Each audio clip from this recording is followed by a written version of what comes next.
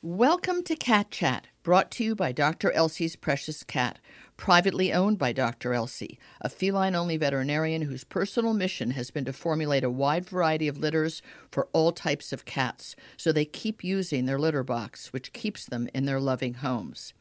Dr. Elsie has also created clean protein, wet and dry foods that are specifically appropriate for a cat's nutrition needs. I'm Tracy Hotchner, the author of the Cat Bible, Everything Your Cat Expects You to Know. My mission is to entertain, educate, and inspire cat lovers like you to give your kitty cats the best possible life in nutrition, affection, and environmental enrichment, often sharing my conversation with feline expert Dr. Michael Maria Delgado, along with other cat authors and experts. Dr. Elsie's is also the founding and continuing sponsor of my New York Cat Film Festival, which brings together short films from around the world that celebrate kitty cats.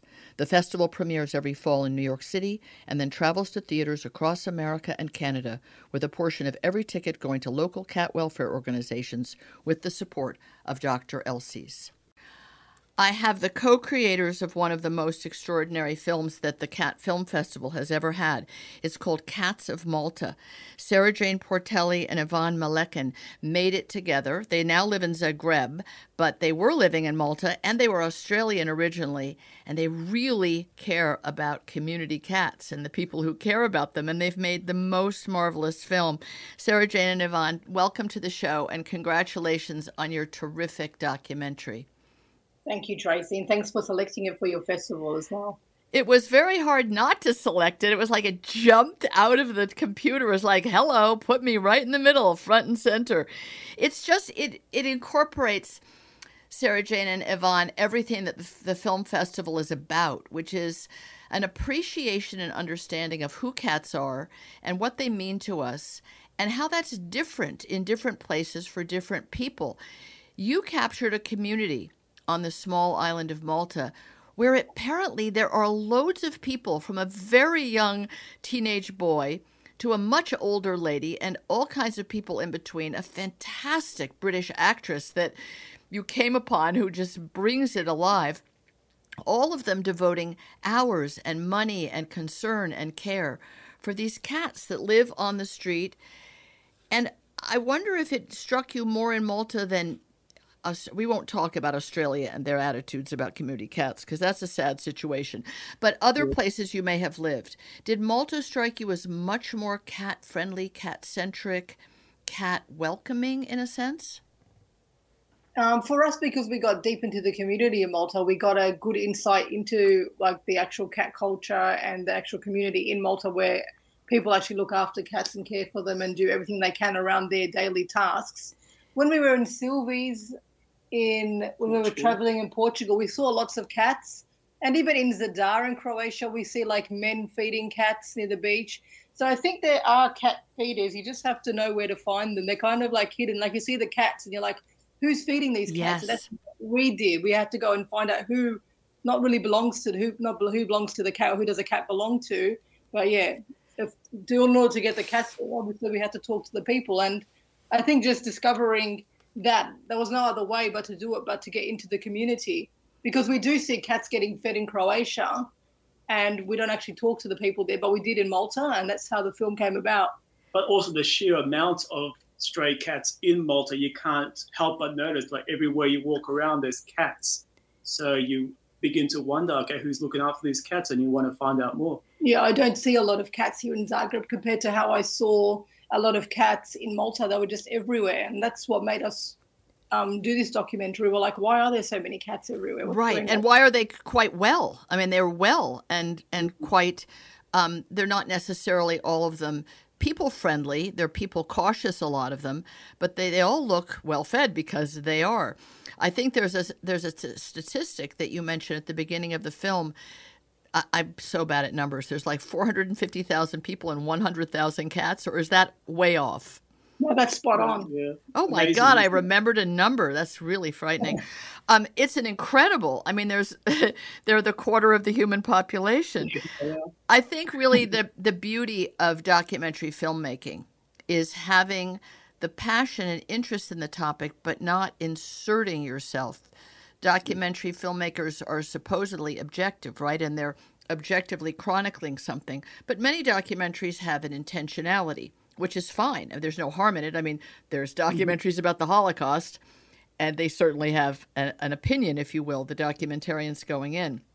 But in the case of this film, you really allowed people to express themselves and their personalities to shine through in a way that is, for me, one of the great joys of a documentary. We got to know these kiddies and see them with people who had a story about what the cats meant to them.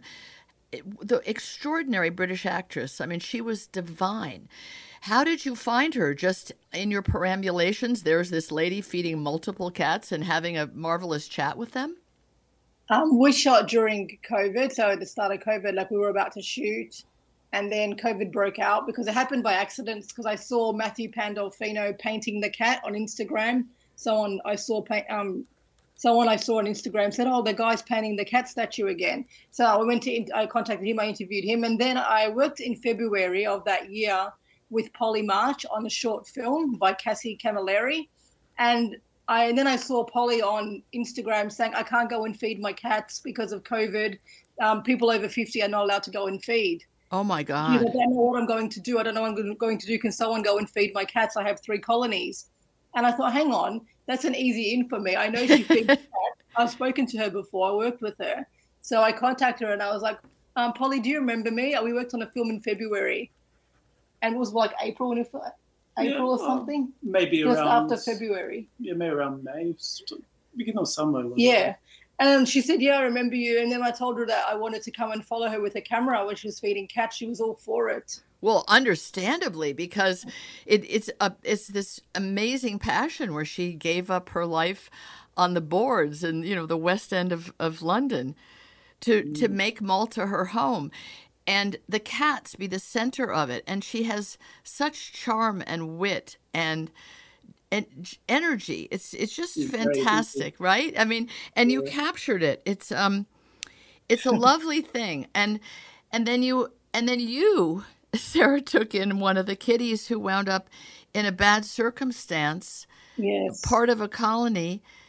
And then he was lost, and then he was found, but he was injured, and there was no one right then to foster him. So that was one of the cases where you came on the other side of the camera for a moment, right, and became part of the story.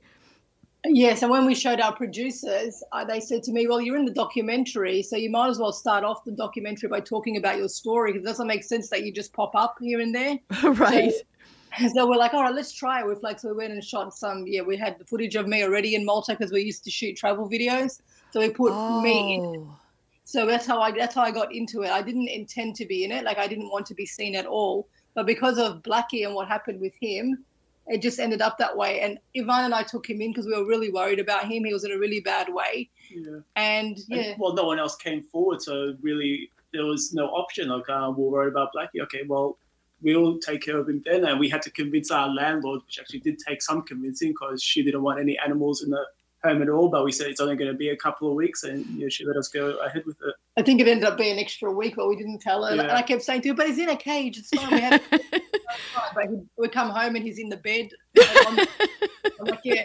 And I'd be paranoid, like, am I going to wake up and is the door going to be all scratched? Is he going to attack the bed and then she's going to kick me out of my apartment? Right. He was actually quite calm. It was interesting. He became an indoor kitty. Well, the lady that adopts him in the end, who's a charming friend of Polly March's, seems to have a walled garden. But it's a great lesson in cats who've lived for generations outdoors without being inside or under the command of a human. And Blackie was like, oh, you could see him. He's like, this is great. I like this a lot. Shelter, excellent meals on a regular program. They said that he was quite the chow hound, yes? Yeah. Yes. Well, both Polly and Margaret suspect he used to be somebody's cat, when he was younger. So he must have been dumped on the street. Yeah, some man dumped him, apparently. Yeah. Well, I mean, that's the fate of so many kitties. I wonder how you would compare Malta in its attitude and lifestyle, if you will, for community cats to Greece. Greece has been a place always somewhat famed for lots of loose cats and a good number of foreign. There's a lady from New York who designs skyscrapers or something and has an amazing sanctuary outside Athens for cats, and others. And I'm wondering, do you think that there's a comparison? Does Malta seem, again, you guys are world travelers, and it's very hard to judge because you probably, when you were in Greece, that wasn't your focus of your attention. But what do you think? Malta comes across in your film as if you're going to be an unowned cat. That's a good place to be one.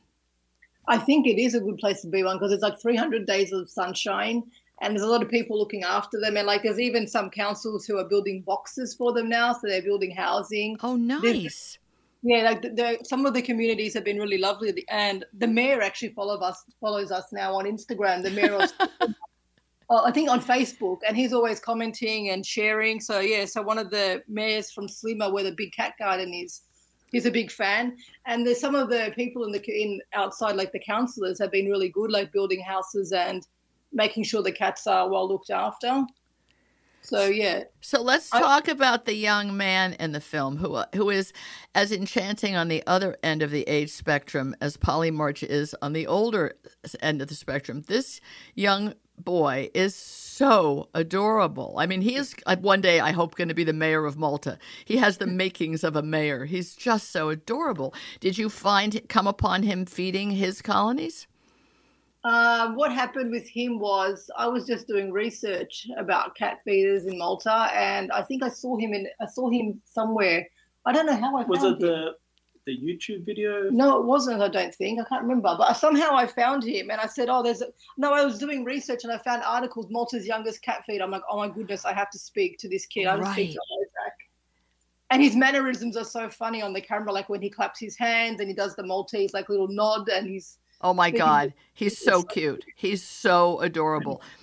To those of you that are looking forward to coming to the Cat Film Festival October 23rd in New York City, Sarah Jayne and Ivan are coming. So that is pretty exciting for me to have from Zagreb via Malta, via Australia, filmmakers coming to have the experience of an audience experiencing their films. There's another cat filmmaker, not a documentary, more of a narrative, coming from Santiago, Chile. So I don't know which of you is coming further, but I think it's really a great testament to the film festival, not just in terms of the audience that it brings together, to see the whole wide world of where things are for cats, but for the filmmakers to know that there are enclaves, certainly in the United States and Canada, where people will go out of their way to buy tickets in advance, knowing that 10% of it goes to the, perfectly for your film, the Feline Cat Initiative in New York, which is for unhomed cats, city cats, street cats that are looked after by, again, colonists, if you want to call them that, and that people really care. So what you're doing matters. You did it for yourselves. You did it. I just consider documentary filmmaking, even any making of short films, a work of nothing but artistry and love. No one can do it to get rich, to get famous. They do it because they believe in something. They care about it. Now, when you made your travel videos, that was a way to make a living, right? Yeah, partly for YouTube channel. It's more because we have bad memories. So if we don't record it, we can what we see. It all starts to blend after a while. But we like traveling, so we put them up on YouTube. So it's nice to remember where you've been as well. Oh my goodness, yes. People are constantly, those dreadful selfies people are taking that seem to my mind, ruin anybody's actual experience of being in a place. They're spending the entire time poking their camera, their cell phone, which is what I think of it as, either at themselves or out into the world. But that's another story. I just want to say that I think that the time and the energy and the craft and the expertise that you put into this film, it just shines. When they say about a Hollywood film, you can see all the money up on the screen, meaning some huge production costs. What I see in Cats of Malta is a great passion for not just the cats, but for a place and the people and an embrace of them, which is a wonderful experience to have as an audience member, because there is so much strife in the world and so much discord. And I think your film really exemplifies the way that animals can bring us together. Did you have that feeling? Certainly during COVID, everybody was so distanced from each other, and such strict rules outside of America. We didn't have rules in America that people couldn't go outdoors, but many countries did. in It was Europe? pretty lax for us. I think because we were not in Australia, because Australia had full lockdown. Our family wasn't allowed to go out. But we were in Portugal when we got locked in, and there was already a curfew where we only could go out in the morning. We couldn't go out in the afternoon, like in the evenings. But yeah, then we got locked down on my 40th birthday. On my 40th in Portugal when we were there for 5 months.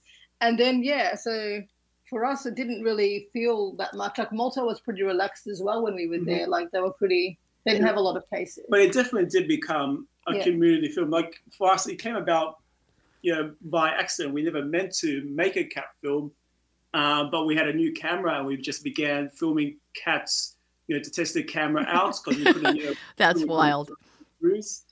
And like Sarah said, it's not in the actual this version of the film, but there's another interview where an artist paints a big cat statue, Matthew Palafito, and she knows he was doing that, and she approached for an interview. That was our first interview, and it just grew from there. But it has, from an accident, it has become our favorite experience making a film ever. And like the community has been sensational around this film. And I think too, like there was people during COVID that were like, "Oh, I'm feeling really depressed. I'm locked in. I'm not doing anything. Can someone please send me some cat videos? Post your cat videos below." And everyone was like sending each other cat videos. And I think there's a connection about that because there's something about cats that is just so magical. Like you can't look at a cat and say, "Oh, I hate it." It's like right. It's so cute. And even if you don't like, people that don't like cats have seen it and go, "Oh, this is a really cute film." I'm not a cat person, but I really love the stories, and I really can, They're great stories. They're wonderful people, and it makes the place seem so special that it has either grown up such a lovely young man as the one in the beginning, or it has attracted people who just have a genuine quality to them, and you think, well, that's a place a person could go for a long visit or to stay, or as Polly March did, give it a try because her sister was unwell and then never leave. The cats kept her there. I really salute you both. I'm so excited that you're coming to New York in October and that we'll all get to meet and that people can, I'm sure, give you a standing ovation. It's a wonderful film. It's your favorite. It's certainly mine as well. And I'm really grateful that you submitted it to the Cat Film Festival and that it will help us have an incredible experience. Thank you, Sarah Jayne and Ivan. Thank you so much, Joyce. We're really looking forward to it. Thank you for listening. I hope this conversation has deepened your understanding and appreciation of cats everywhere. It's been brought to you by Dr. Elsie's Precious Cat, which created their own clean protein cat foods, inspired by the protein levels found in a cat's natural prey, to better satisfy a cat's appetite with ingredients naturally intended for her body. 90% of the protein in clean protein is animal-based, not plant-based as in many cat foods, which can compromise cats' health. Clean protein is the first dry cat food I can personally recommend as a healthy choice, although I always hope that wet food will be your cat's primary diet. Thanks again for being here.